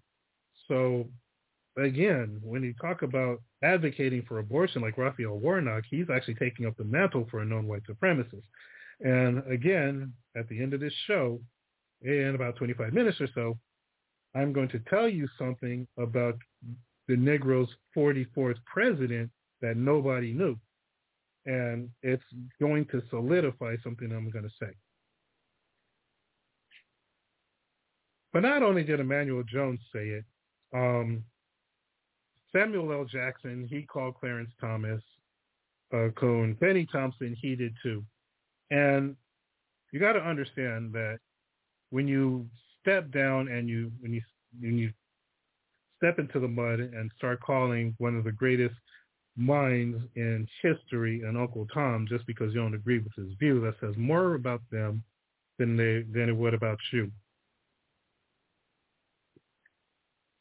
The Daily Beast, speaking of Bennie Thompson, the Daily Beast actually ran a thing, right? Daily Bestiality is what Mark Levin calls it, and I absolutely agree with that. But it says, Representative Bennie Thompson of Mississippi decided to stand by the controversial racial comments he made over the weekend. In an interview with CNN's Dana Bash, he reiterated his belief that the Supreme Court Justice Clarence Thomas is an Uncle Tom. Like, Bennie Thompson, who are you? What? And I'm presuming you're a lawyer. Not sure, but I'm going to presume. But what legal opinions have you written that even steps to the quality of anything? I will put anything you've ever written against Clarence Thomas. And we're going to see I'm going to talk about who the Uncle Tom really is a little later. But these are your black leaders. Like, your black leaders hate other black people, yet they're going to turn around and say, oh, black lives matter. Black voices need to be uplifted. Respect and protect the black women. But when you roll out a black conservative, all of a sudden they start foaming at the mouth and smoke starts coming out of their ears and boils start coming up out of their skin. It's the weirdest thing you will ever see in your life. Anyway, I'm going to take a break. And when I come back, I'm going to talk about the Negro's idol, the 44th president of the United States of America. And I'm going to tie this Uncle Tom thing in. And I'm going to tell you something that I'm going to tell you something about this 44th president that nobody knew, all right? Because they talk about one guy and they don't look at him. So I'm going to do that when I come back. Take a break. Be back. You're listening to ABC on BTR. Hey, let's take a minute and meet Clark Kent, of Superman. Chief, believe me, you're in for a treat just as soon as Jimmy gets back here. Great Caesar's ghost. What's holding him up? You know I can't work without a good breakfast. Chief, Jimmy's bringing a box of Kellogg's Sugar Smacks. All the more reason for hurrying. Confound it, that boy knows I like those new Sugar Smacks. And he knows I do, too. And that's a cinch. Well, here I am. Young man, if you spill those new Sugar Smacks, you're fired. Golly, Chief, I hadn't opened up the box yet. But I'm going to now. Well, I guess we all agree on Sugar Smacks. Right. Folks, don't wait. Get Kellogg's new Sugar Smacks. They're better than ever. Puffs of wheat, sugar toasted, and candy sweet. You bet.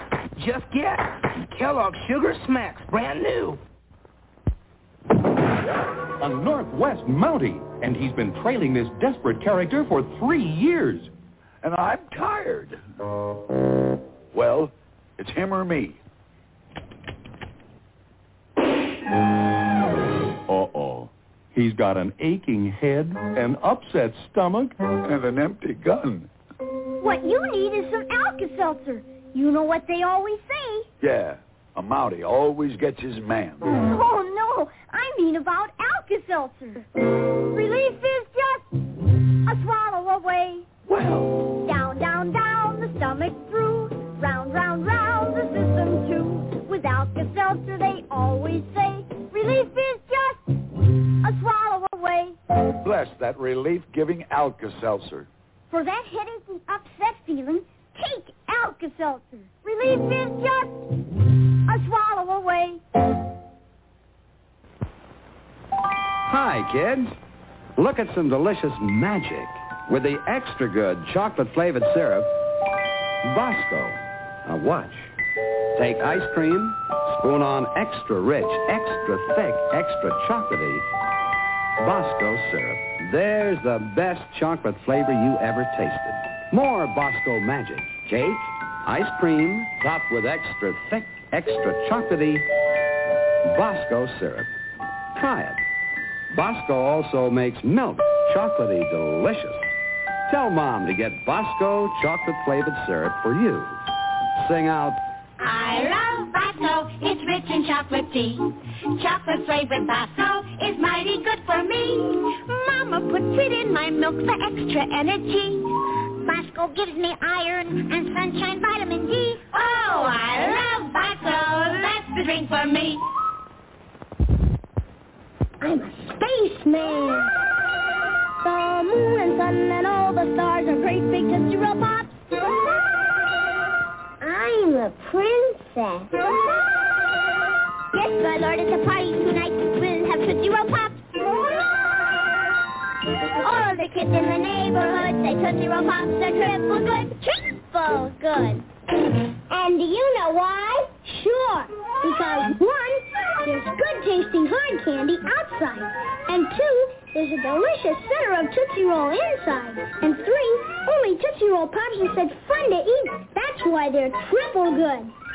And don't forget, Tootsie Roll Pops come in a party pack, too. 10 Pops in assorted flavors. There's a game on the back that's lots of fun to do. All the kids in the neighborhood say Tootsie Roll Pops are triple good. Triple good. You'll love Tootsie Roll Pops. Hi, I'm Mike Wallace with a sensational shortening discovery for better baking and frying. It's Procter & Gamble's Golden Fluffo, the first all-new shortening in 40 years. It's rich. Its color is golden yellow. And what a pie it makes. Richer looking, better tasting, more appetizing. But let's hear what Mrs. Thelma Styra, Indiana State Fair baking champion, had to say about Fluffo. I love Fluffo. It makes such a golden brown pie. Oh, man, that's some apple pie. Well, Mr. Wallace, that's a prettier pie than I ever baked with plain white shortening.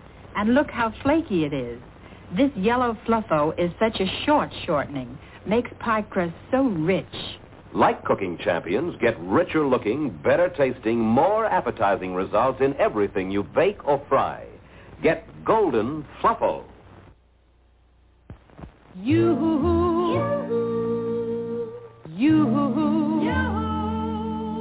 I've got a Swiss cream sandwich for you. Crisp golden cookies, and in between, an extra thick. It's my pick. Filling of cream. Dessert time. Tea time. Don't miss Swiss. As the man around here, you can quote me on this. Yoo-hoo, yoo-hoo, it's Swiss cream sandwich for you-hoo, yoo-hoo. And you-hoo, too. A truly different cream sandwich, Swiss cream sandwich, baked by Nabisco. The luscious, creamy fillings in a class by itself. No other like it. And these tempting vanilla cookies are so light, they melt in your mouth. Yoo-hoo, yoo-hoo, it's Swiss cream sandwich for you-hoo, yoo-hoo. And you-hoo, too. Swiss cream sandwich. Say, it's time for my favorite dance team, so let's look.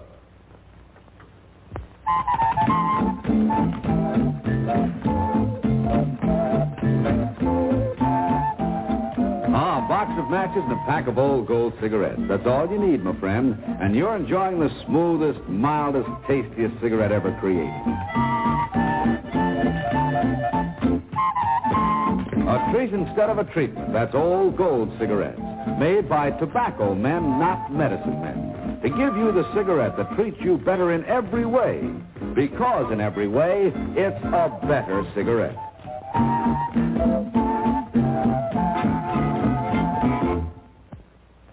Good, huh? Yes, for a treat instead of a treatment. Get a pack or get a carton of old gold cigarettes. Right now, this is Dennis James reminding you to keep smoking Old Gold cigarettes. Thanks. Attention. To help carry on our important work, I want you to join the secret squadron and wear this official badge and have this secret decoder. Following each week's adventure, I'll send an important secret message, and only secret squadron members who have decoders can decode them.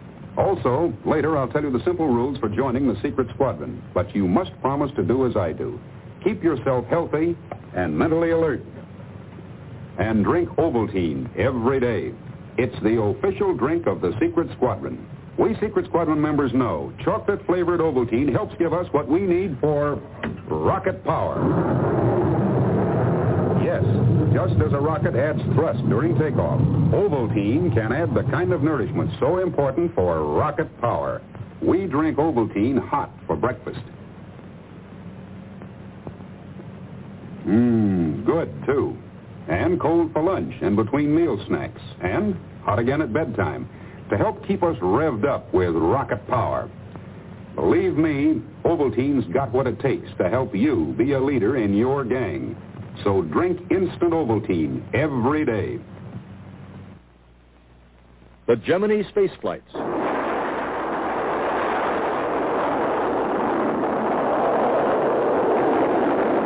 The trips are long.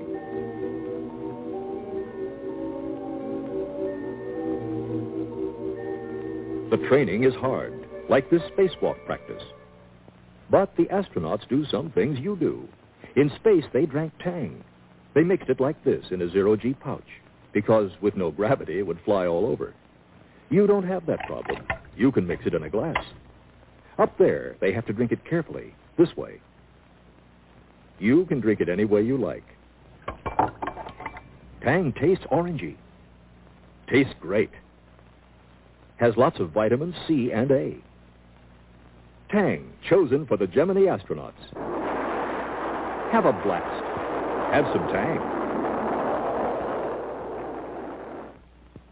This man just showered with a new kind of soap. New Lifebuoy Mint Refresher. A soap so loaded with mint, so tangy, so frosty, it drives wives wicked.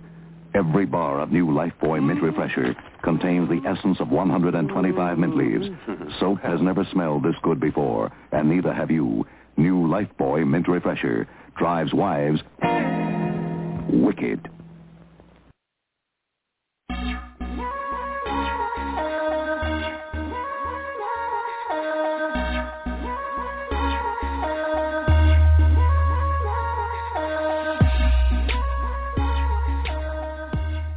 All right, you know what I want to do? I want to get back into this piece, this daily bestiality piece, because no, I think I need to talk about this. I was gonna pass up and go, but no, let me finish talking about this because it's ridiculous on its face. All right, is Bennie Thompson. Now, if there's one person, well, no, I'll get into that later. But again, Bennie Thompson. If you look at Bennie Thompson, you read this article, anybody with half a brain would say that Bennie Thompson's a sellout, all right?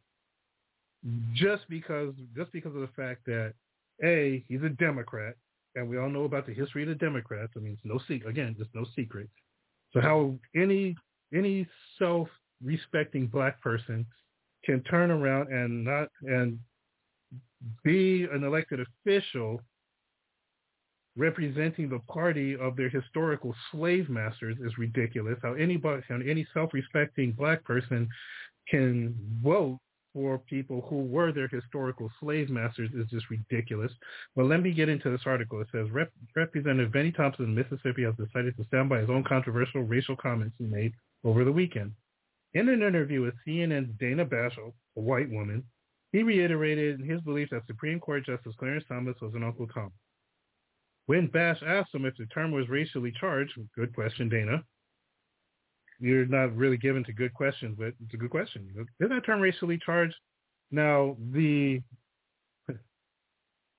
commonsensical answer would be yes, right? The answer, of course, if you call anybody an Uncle Tom, it's racially charged. Now, it's not supposed to be that way, But because Negroes have taken it out of context and they don't know who Uncle Tom is, they say it they try to say it disparagingly. And the fact that you're trying to say it disparagingly means it's a racially charged term. But Dana Bash asked him if the term was racially charged. Thompson said, for some it is, but to others it's the truth, adding that it was permissible to say because I'm black. Now that is the same bullshit logic that causes the Negro to say things, that causes the Negro to call other Negroes niggas and stuff, right? They say, oh, nigga this, nigga that, nigga. Well, how can you say that? That word's been thrown at you by whites historically as racial disparity. Well, that's okay because I'm black. Like what? Oh, I don't say the N-R, I say N-I-G-G-A. Like what? It's like, does that even make sense? It's like you're in Boston and there's a Bostonian about there saying that you have a nice car. But I guess they're not talking about your automobile because they don't say the R part, right? So they're not talking about your automobile because they say car and not car. Like, does that really make any sense? So when you have black rappers and black actors and stuff who call each other nigga, and they say, oh, it's okay, I'm black and I don't use the ER, so it's not disparaging. Like what? It's such a stupid line of logic. And again, and it goes on to say, in his interview with the New Nation of Islam, it's another bunch of coons right there, but the New Nation of Islam on Sunday, he also said he believes Senate Republican Mitch McConnell mistreated Obama because he was black. I have my problems with Mitch McConnell. But again, when you say Mitch McConnell mistreated Obama because he was black, that's a high burden you have a high burden of proof to climb to prove that claim. But let's talk about Barack Obama, right? Because before the break, I said that I'm going to tell you guys something about Barack Obama that nobody knew. And I know it. Don't know. I'm sure there's a couple other people out there that know it, but the majority of America and definitely the entirety of Black America doesn't know, right?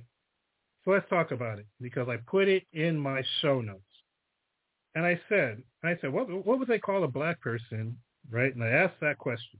So if you want to read the question, you got to read it in the show notes. And the first point is the thing that nobody knew. This is a man, the 44th president of the United States, the one that black people hold they deify this guy still. But the black liberal still deifies Barack Obama. And they hold Barack Obama as the pinnacle of what it is to be black, right? The man was a president, a lawyer. He was in the Illinois Senate. He was a U.S. senator.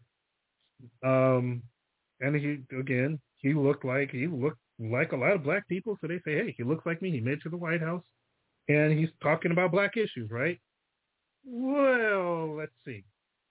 Because for all of the name calling of people like Tim Scott, people like Clarence Thomas, people like Herschel Walker, Diamond and Silk, the Hodge twins, Officer Tatum, Jason Whitlock, and all these other prominent black conservatives, right? Oh, and Sheriff Clark gets the worst of it.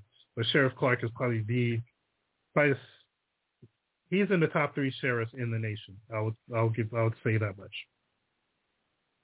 But then they lionize Barack Obama, right?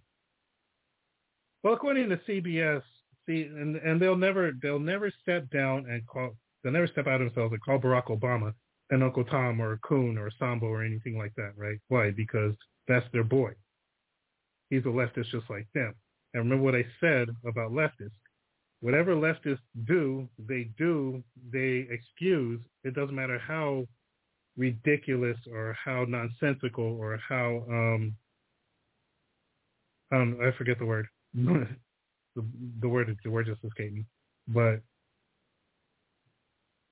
they excuse the things that, somebody please tell me the word, but, they excuse the things that they don't like in other people.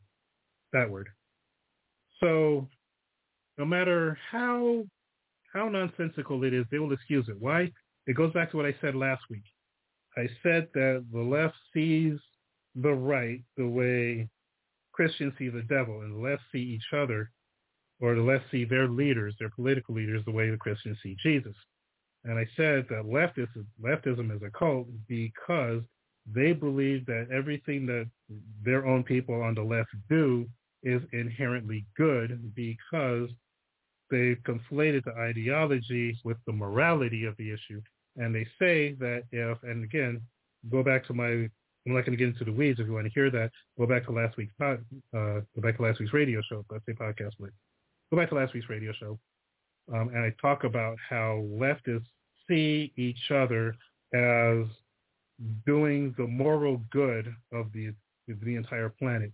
And they say that if you don't embrace the rights of LGBTQ and trans people, and you don't embrace the rights of women who want to be liberated, and if you don't embrace things like critical race theory and diversity, equity, and inclusion, and all these other Marxist things, they say hypocritical. That's the word. But if you don't embrace these Marxist things, then you're evil because the morality isn't there without embracing of these things that they say benefit human society. You understand that? So when they see Barack Obama and they see the fact that Barack Obama is a member of 2 country clubs, okay? Barack Obama has a house in Martha's Vineyard, which is 98% white affluence. Barack Obama, the Atlantic has an article that Barack Obama has failed the black community. Why? Because blacks refuse, I wouldn't say refuse, but blacks didn't make any progress under the Obama years. Not socially, not economically, nothing, right? They didn't actually start to make progress until Trump took office. But for 8 years under Barack Obama, the black community stagnated. And Barack Obama said nothing about it. As a matter of fact, here's what the Atlantic has to say about Barack Obama. Born in 1953, I'm the child of waning years of legal segregation in the United States. This was written by, who was this written by? Oh, William A. Darity Jr.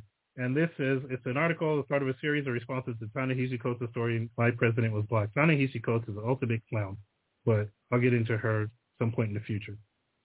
Born in 1953, I'm a child of the waning years of legal segregation in the United States. My parents, on the other hand, spent about 40 years of their lives under Jim Crow in the South, of course ran by Democrats.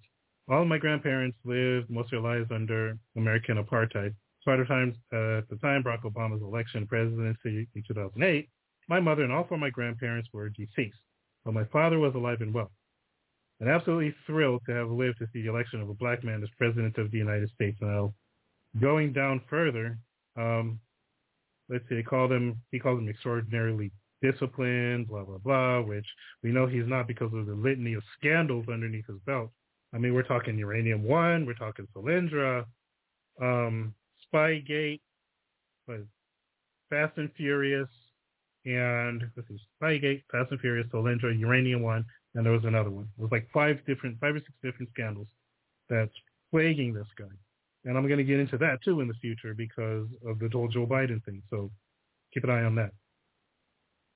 It goes on and says, leaders who look like you do not necessarily act in ways that benefit you. Nevertheless, some of those white voters who did not vote for him took his 8 years of presidency as a license to assert that the country is both racial, which, again, when you say that the majority of whites, so one of the previous articles said the majority of whites didn't vote for Barack Obama because they're racist. That's garbage because Barack Obama got probably more votes. He got the most votes in the history of the presidency up to that point. And you can't do that without white people. So to say that the majority of white people didn't vote for him because they're a racist is really, really dumb. But the Atlantic, the guy who goes on, and I'm going to have to speed this up because I'm running out of time. But he goes on to say that Barack Obama, he didn't do anything for blacks. Basically, he got into office and then turned his back on him. Let's go way down to almost the middle, and it says, indeed, the history of black wealth and deprivation, from the failure to provide ex-slaves of 40 acres and a mule to the violent destruction of black property and white riots, all because of Democrats, by the way, and the seizure and expropriation of black-owned land, to the impact of racially restrictive covenants on home ownership, the discriminatory applications of policy like the GI Bill and FHA, both came under the great progressive Franklin Roosevelt. Just like redlining was Franklin Roosevelt's thing, but he was the great progressive. It's the adequacy feeling about Barack Obama's candidacy from the moment I heard of his 2004 Democratic National Convention speech that lifted him into national prominence, a speech that Coates summarized in a profile. Toward the end of the speech, Barack Obama observed that black families in urban centers realize that government can't teach our kids to learn, which is true. That children can't achieve unless we raise their expectation, turn off the television sets, and eradicate the slander that says a black youth with a book is acting white. The acting white label, a myth that will not die, argues that low school performance for black students is a product of culturally based black opposition to high academic achievement, which he is absolutely freaking right about that. Because throughout my whole life, because I read books and I speak the way I speak with halfway coherently, I was called a sellout and wanting to be white and stuff by people in my schools. So there you go. The problem is, and the Atlantic story, but go to my show notes and actually read that, because it's eye-opening in the fact that Barack Obama really did turn his back on the black community when he got into office, but they still lionize him. But what is it about Barack Obama that people don't know that should absolutely solidify, and I'm gonna leave it this, that should absolutely solidify that this guy would fit the Negro interpretation of Uncle Tom? What is it that people don't know that Barack Obama did? See, everybody talk about Joe Biden being a white supremacist because he eulogized a white supremacist. But nobody knows that Barack Obama himself eulogized Robert Byrd, the noted white supremacist. Barack Obama did that. And I'm going to read the eulogy. July 2nd, 2010, eulogy at the funeral service for Senator Robert C. Byrd in Charleston, West Virginia. It's in my show notes. Go click on it and read this. It says, thank you to Mona and Marjorie and to Senator Byrd's entire family, including those adorable great-granddaughters I had a chance to meet. Michelle and I offer you our deepest sympathies. To Senator Byrd's friends, including Speaker of the House, the Majority Leader, the Republican Leader, President Clinton, Vice President Biden, Vicki Kennedy, Nick Rahal, and the previous speakers, Senator Rockefeller, for the outstanding work that you've done for the state of West Virginia, to his larger family, to the people of West Virginia. I want you all to know that America shares your loss. No, we don't, because he's a white supremacist, whatever. May we all find comfort in the verse of Scripture that reminds me of our dear friend. The time of my departure has come. I have fought the good fight. I have finished the race. I have kept the faith. As Jesus. Jesus was not a white supremacist. So to apply biblical scripture to white supremacy, Barack Obama did that. It's interesting that you heard passage from several speakers now, because it embodies somebody who knew how to run a good long race and somebody who knew how to keep the faith with his state, with his family, with his country, and the Constitution. Years from now, when I think of the man we memorialize today, I'll remember him as he was when I came to know him. His white hair full like a mane, his gait steady with a cane. Determined to make the most of every last breath, the distinguished gentleman from West Virginia who could be found at his desk until the very end, doing the people's business, delivering soul-stirring speeches, a hint of the Appalachians in his voice, stabbing at the air with his finger, fiery as ever, years into his 10th decade. He was a Senate icon. He was a party leader. He was an elder statesman, and he was my friend. That's how I remember him. Today, we remember the path he climbed to such extraordinary peaks. Born Cornelius Calvin Steele Jr., Corny, he joked, for short. His mother lost her life in the great influenza pandemic of 1918. From aunt and uncle who raised him amid West Virginia's coal camps, he gained not only his bird names, but reverence for God Almighty. A love of learning that was nurtured at Mark Twain School, and there he met Irma, his sweetheart for over 70 years, who by his side he will now rest for eternity. Unable to afford college, he did what he could to get by, finding work as a gas station attendant, produce salesman, a meat cutter, and welder in the shipyards of Baltimore, Tampa during World War II. Returning to his home, West Virginia, after the war, he ran for the State House of Delegates, using his fiddle case as a briefcase. to better stand out on the stump. So Barack Obama goes into his life. He talks about Ted Kennedy, who's another being an early rival of Robert Byrd's. And Ted Kennedy was another noted white supremacist, right? But it's amazing. See, at the end of the speech, and you can read the speech, go to my because I'm seriously out of time. But at the end of the speech, Barack Obama says that Robert Byrd was a mountain eagle, and his lowest swoop was still higher than the other birds upon the plain. How can you say this? How can you, as a black man, say this about a white supremacist? And it says, may God bless Robert C. Byrd. May he be welcomed kindly by the righteous judge. May his spirit soar forever like a Catskill eagle high above the heavens. Thank you very much. This is what Barack Obama was saying. This was his eulogy. And it's in my show notes. Go and read that. So let me ask you something. The man is a part of two country clubs. He lives in a mansion in a white affluent neighborhood. He ignores the black community to the point where under his presidency, the black community stagnates, and he eulogizes a white supremacist. Is he a coon? Is he a Sambo? Is he an Uncle Tom, according to the Negro narrative? The common sense answer would be yes. But if you ask this Negro, he idolizes, he deifies, and he lionizes Barack Obama to the point where he's willing to ignore all of that and call black conservatives the same thing that Barack Obama fits he checks all of the boxes for it. Well, that's it. I got to go. I got some things to do, and we've come to the end of the show. Next week, again, we're going to get into Democrats and inequality. I'll pull some news from this coming week, and we'll talk about it probably in the first part, and that'll be it. And I'm telling you, we can't let the Democrats control this narrative, because if we do, then, what's it all for? I'm ABC. We'll be back next week. Peace.